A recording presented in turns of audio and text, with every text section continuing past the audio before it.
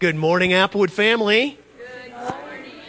Our guest speaker this morning is going to look familiar to you. What you've not seen before is her standing at this position at this particular time in a worship service. Just a quick word. Come on up, girl. Quick word. You may remember, many of you, that about a year ago, Sarah was granted her bivocational ministry license by the Evangelical Covenant Church, our denomination. And so I begin to, on occasion, just bother Pastor Sarah, just ever so gently, saying, "So, when's your first sermon?" And she would look at me like, "What is wrong with you?" Maybe 2 or 3, maybe 4 times, not that many, right? But I noticed a transition from the look in her eyes to "you're nuts" to more of a "there's possibilities here." I am so glad that Sarah has decided, and it really was. It was her decision. She said, I think I've got a sermon, which I knew all along. This woman has a sermon in her. The heart, the passion for Jesus, the love for his people, and the love for God's word. So, blessings on you, my dear sister. Bring God's word to us this morning.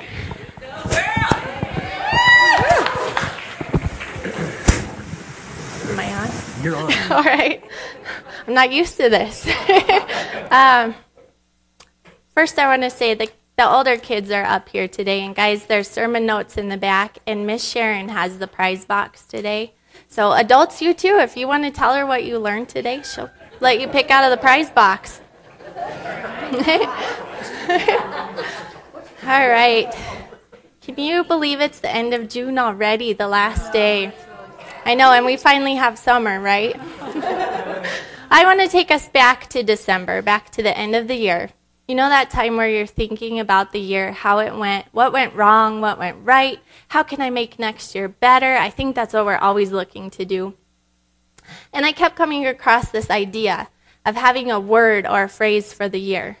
Now that seemed a little trendy or popular to me, so I kind of almost pushed it out of my mind, but the idea stuck with me. So I started researching it, and I came across some articles about being intentional, having a word or a phrase for the year that's going to help you draw closer to God and see him in new ways. Now this I could do. So I started thinking about what word would God have me choose for this year? What's he giving me? What's coming up in Bible studies, in devotions, in the lessons I'm preparing for the kids, songs, sermons, conversations. So I looked across my whole life and across especially my Christian walk, and fear not stood out to me. Now, some of you know that 2008 was a hard year. I lost my godmother in February, and that was a hard loss. We lost family members before, but this one caused a lot of fear. Caused fear of loneliness, of loss, fear for my kids. So I wanted to come into 2019 as my year of fear not. I'm going to be brave this year. So 4 days into the year, January 4th, my baby sister was diagnosed with breast cancer. And over the next coming weeks, we'd hear words like triple negative and chemotherapy and double mastectomy and all these things that I wasn't familiar with. So I went to Google and I looked them up. And I don't recommend looking up medical things on Google, because I'm sure if you looked up a paper cut, you could die. So I can tell you during this time, fear was not standing at my door just politely tapping and saying, "Excuse me, can I come in? If it's okay with you, can I come in?" Picture a battering ram. Fear was banging at my door. And it's funny how fear is the opposite of what we usually think it is. We think of being timid and cowering and hiding, but fear is loud and it's obnoxious and it's forceful and it wants to come in and take over life. So already I was questioning God. I was asking, did I invite this in? I chose fear not. But the answer is no. We're all going to face fear, and it doesn't matter if it comes in January, if it comes in December, whenever it is, we're going to face fear. We may face big fears. We may face those little ones we call anxiety, although those can get pretty big too. So I've been on a journey this year about what it means to fear not, even when fear is threatening to take over. Now, one of the things that really stuck out to me was during a class that I was taking through the covenant. It was the Vocational Excellence class, which is required for my license. I was in Colorado Springs with a host of other pastors, missionaries, a chaplain, and it was so cool to be around these people of big faith during this hard time. I met a hospice chaplain named Stacy, and we got to hike and talk a lot. And I had told her one day when we found out the cancer was stage 3, I was really struggling. And she asked if we could pray at the end of class. So our leader, Don, prayed. And in his prayer, he said, "Thank you, God, for this diagnosis, so now they can treat it." He said, "Thank you." And I can tell you, and I'm a little ashamed of this, I hadn't even thought of thanking God during these couple weeks. I was really kind of angry at him. And so here's Don saying thank you, because now there's the diagnosis. The cancer was there, but now we know it, and now we can treat it. And this caused a huge shift in my thinking and my perspective. So I've been learning about fear and fear not, and there's a couple of things that I want to share with you all today. So let's start with why we should fear not. Fear not is a command in the Bible, and it's for our good. It's actually the most frequent command in the Bible, so you know that it's important. And we have so many examples of people who are told to fear not or do not be afraid, and we can learn from their response, from their lives. Often, not always, but often, they were told to fear not immediately before they had to go through something hard. I think of Mary being told that she was going to be the mother of Jesus. Here's this wonderful news. You get to be the mom of the Savior of the world. That sounds amazing, right? But on the flip side of that, here you're an unwed pregnant mom and you could be stoned to death for this. That's got to be terrifying. But she stood and obeyed, and she told God, "May it be as you have said." Let's think about Joshua. After Moses died, he became the leader of the Israelites.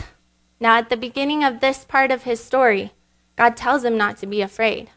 He says in Joshua 1:9, "Have I not commanded you? Be strong and courageous. Do not be afraid. Do not be discouraged, for the Lord your God will be with you wherever you go." Now, immediately after this verse, Joshua tells the people to go get ready. We're going to go take the promised land. Immediately, he says, we're going to obey. Now, I think he's had some experience because 40 years ago, they were in that same spot. And they sent out the spies, and most of them came back afraid. They were scared. They said, in Deuteronomy 1:28, they said, "Our brothers have made our hearts melt in fear because these people are stronger than us. They're taller than us. The cities are huge. They go up to the sky." And they were afraid, and they didn't choose to obey God. So he sent them into the wilderness until the next generation rose up and they were ready to obey him. So Joshua had that same choice. He'd been there before, and he chose again to obey God. He could say that it was too much and that he was afraid, or he could tell people, "Go get ready. We're going to obey God." Was it difficult? Yes. Were they afraid? They were facing these armies of seasoned giant men. But they knew that God was on their side, and he promised that they would have the land. So they could either obey and fear not, or they could cower. But they chose to obey God.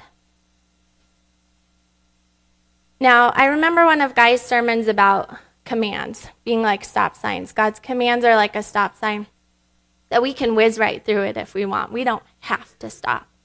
But it's there for our good. And these fear nots that we find in the fear not in our life, it's for our good. Now, another reason that we can fear not is because nothing can separate us from God. Not anything in this entire world throughout all of time can separate us from God. So can we stand and read Paul's words together? I think you'll be familiar. Can you see it okay? Yeah. Okay. All right.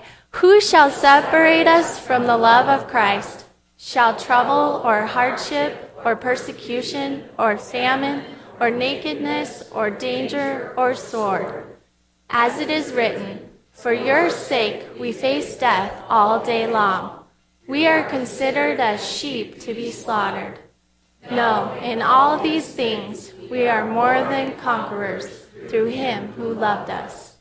For I am convinced that neither death nor life, neither angels nor demons, neither the present nor the future, nor any powers, neither height nor depth, nor anything else in all creation will be able to separate us from the love of God that is in Christ Jesus our Lord. This is the word of God.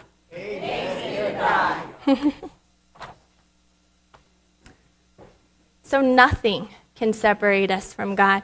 When we are saved and we trust Jesus as our Savior, we are wholly and completely his, and nothing is going to pull us away from him. And we can rest in the peace and security of being his. We can also fear not, because God is enough. I think sometimes we forget who God is, or maybe honestly we don't believe he is who he says he is. He's the creator and sustainer of this entire universe. I've been recently learning about plants as Chad prepares to teach a botany course this fall, and it's really exciting. We were watching a video. Sorry, Chad. We were watching a video about a fungus, which you think it's nothing, right? But we were watching about how it is designed. So it's got 2 gametes, then 1 the next generation, then 2, then 1, so it can keep reproducing and thriving. And then we watched something the other day about the Amazon River and how much life it supports, and there's things that we don't even know about, we haven't studied yet. And God designed this all. It didn't happen by chance. And so he designed this world from the tiniest cells that we don't even really care about, out to this huge expanding universe that we can't even study it all yet. It's amazing. And we can trust in him because he sustains it all. And can we trust that he holds our lives too, and that he can handle what's going on with us?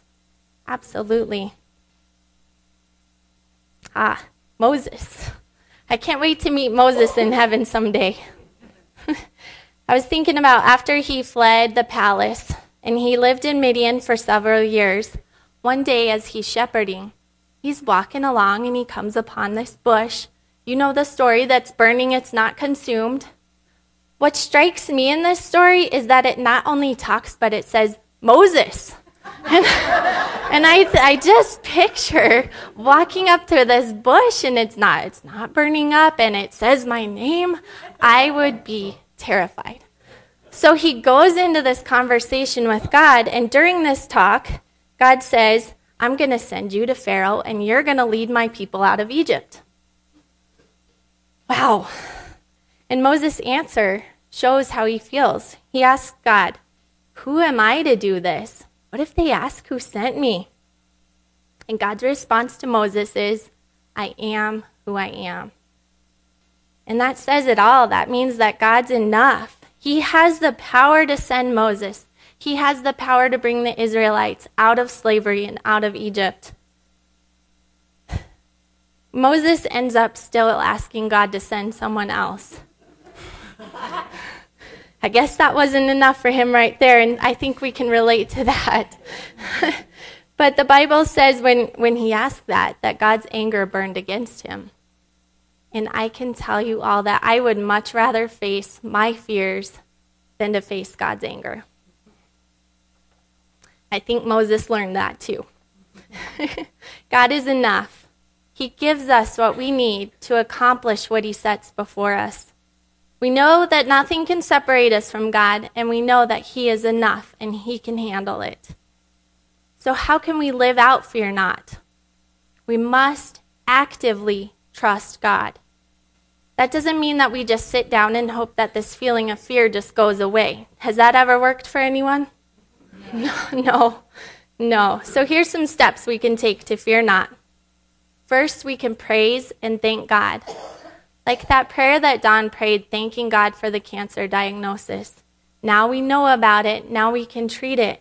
It changes our perspective, and it puts God in front of our fears. And we remember who he is, and that our lives really are about him and not so much about us. Now, have you all met my friend Habakkuk? A little bit. For those of you who haven't yet, he's known as one of the minor prophets, and it's not because he's not important. His book is just really short compared to the major prophets. He got it all said real quick.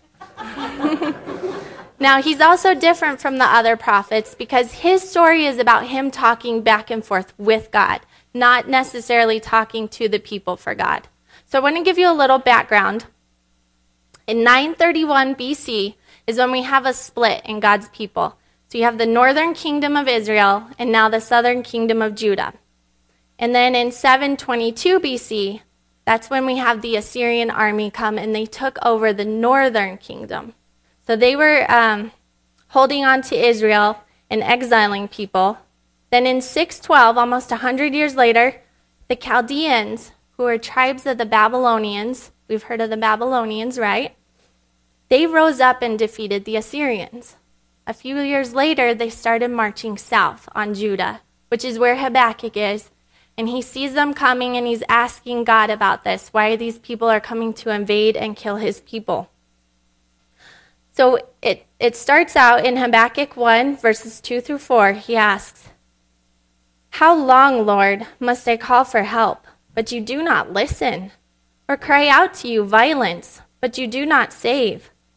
Why do you make me look at injustice? Why do you tolerate wrongdoing? Destruction and violence are before me. There is strife and conflict abounds. Therefore the law is paralyzed and justice never prevails. The wicked hem in the righteous so that justice is perverted." So Habakkuk is really asking two questions. First, he asks, how long? How long is this going to go on? And then he asks, why? Why is this happening? And I think most of us can relate to that. We can ask, how long, God, and why? Why don't you fix this right now? Why is this happening? We want him to do it because we have certain expectations of God. We think that if God loves me, I shouldn't have to go through this. Have we all been there? But God answers Habakkuk, and you may be familiar with this first part. He says, "Look at the nations and watch, and be utterly amazed. For I am going to do something in your days that you would not believe, even if you were told." Now, how many of you have heard this in a very positive context? Look at this and be amazed. That's not what God is saying here. I'm going to read what comes immediately after that. He says, "I'm raising up the Babylonians, that ruthless and impetuous people, who sweep across the whole earth to seize dwellings not their own. They are a feared and dreaded people. They are a law to themselves and promote their own honor. Their horses are swifter than leopards, fiercer than wolves at dusk. Their cavalry gallops headlong. Their horsemen come from afar. They fly like an eagle, swooping to devour. They all come intent on violence.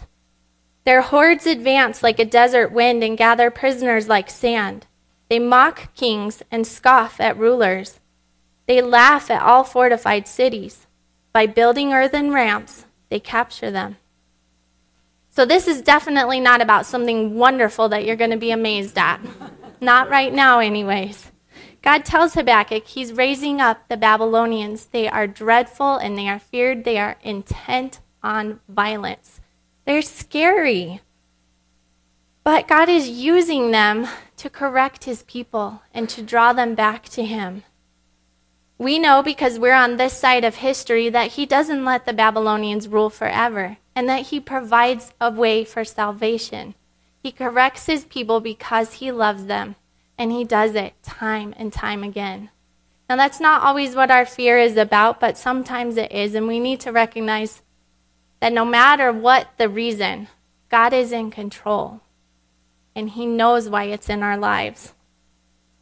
As we continue on, Habakkuk asks some more questions, and then in chapter 2, God answers him.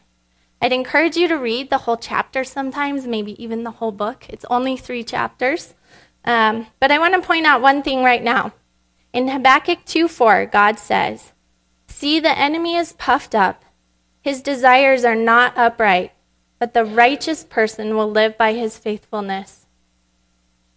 The enemy is prideful and selfish, but the righteous live by faith.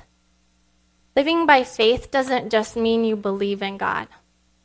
It means living, what you do every day, the choices you make, the actions you take. Does your life show that you believe God is who he says he is? Does how you live your life show that you believe he can and he will do what he says he will do? Remember, faith doesn't mean that God turns out to be who we want him to be. It means that we hold on to who he is. We know that he's able to fulfill his promises and that he's in control. And that's a good thing. And chapter 3 is Habakkuk's response back to God. He's had some time to digest, and now he's answering. He says in verse 2, "Lord, I have heard of your fame. I stand in awe of your deeds, Lord. Repeat them in our day. In our time, make them known. In wrath, remember mercy." Now again, I want you to read the whole chapter for the bigger picture, but I want to skip down to verses 17 through 19. This is what I think is the core of what Habakkuk's response is. He says, "Though the fig tree does not bud, and there are no grapes on the vines, though the olive crop fails, and the fields produce no food, though there are no sheep in the pen, and no cattle in the stalls, yet I will rejoice in the Lord. I will be joyful in God my Savior. The sovereign Lord is my strength. He makes my feet like the feet of a deer. He enables me to tread on the heights. I will be joyful in God my Savior." Habakkuk chooses to praise God in the midst of a frightening situation. He knows for sure that the Babylonians are coming. He knows that things are going to get really bad. But he chooses to praise God and acknowledge who he is. He says, even if the crops fail and there's no livestock, which I can tell you means there's no food, he says he'll still praise God. He's steadfast in his praise. So we too can praise God, and we can trust who he is. We can also do the opposite of what fear says to do. When it's banging at the door like that battering ram, we have the power to tell it, take a hike. Like when Moses ended up going to Pharaoh and becoming a leader for the Israelites, he took those steps and he obeyed. Where fear is threatening us, we do what God tells us to do, not what fear tells us to do. If fear is telling us to hide or that it's useless, that we shouldn't do it, we can stand against that. I'm sure most of you have heard that song by Zach Williams about fear is a liar. It is. It threatens to suffocate you or drown you. But if we don't give in, if instead we put one foot in front of the other, we take the next breath, we do what God says to do, then there's no way that fear can win. We can also live in community. What a gift God has given us to be able to share our faith with others. I feel so privileged to be here with you all on a Sunday morning and to get to meet during the week together and share our lives and our stories. You know, we see in the Old Testament how they had festivals and they had things to remember what God has done, and they shared those stories intentionally. And in the New Testament, the early church gathered together to share their lives. We see it throughout the Bible, and it's an example for us to follow. We can share our stories. We can share what God has done in our lives and how he's been faithful. This is an encouragement, and it can often help people face their own fears. In my particular situation with my sister, a lot of you came and talked to me about sisters and moms and all sorts of people that you know and love who have faced cancer. And I'll be honest, at first I was frustrated because you all couldn't fix it. And I hope I didn't show that in any of our conversations. But I've been so propelled to trust in God's plan. It's such a blessing to hear those stories and to hear your faith and God's faithfulness. We can also pray for each other and intervene for each other. Where we have a friend who's struggling through a situation, lift them up and let them know that you're praying for them. That's such a huge encouragement.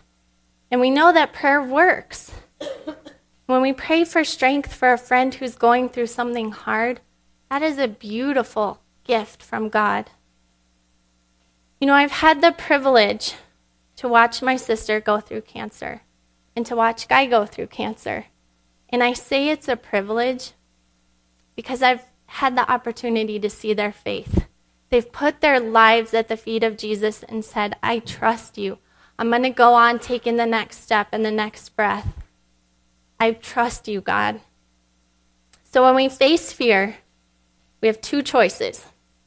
We can either run to God or away from God. In all his wisdom, he's given us this choice. Notice I said when we face fear, not if, because we will face fears. But our faith in these things gives God the glory. It puts the focus on him instead of on us. It points this world that is so full of sin and darkness to the light, to the salvation of God. So let's look beyond our own circumstances. We know that God is big and he's doing bigger things. Now that doesn't mean he doesn't care about what's happening to us, but we can see that it fits into a much, much bigger picture with a bigger purpose. We see this story run through the Bible from the beginning of time all the way until Jesus returns and takes us home to live with him. So let's be brave. Let's live out fear not and obey God. Lord, I thank you for our time together today. I thank you for being who you are and for your faithfulness throughout thousands and thousands of years since the beginning of time, Lord.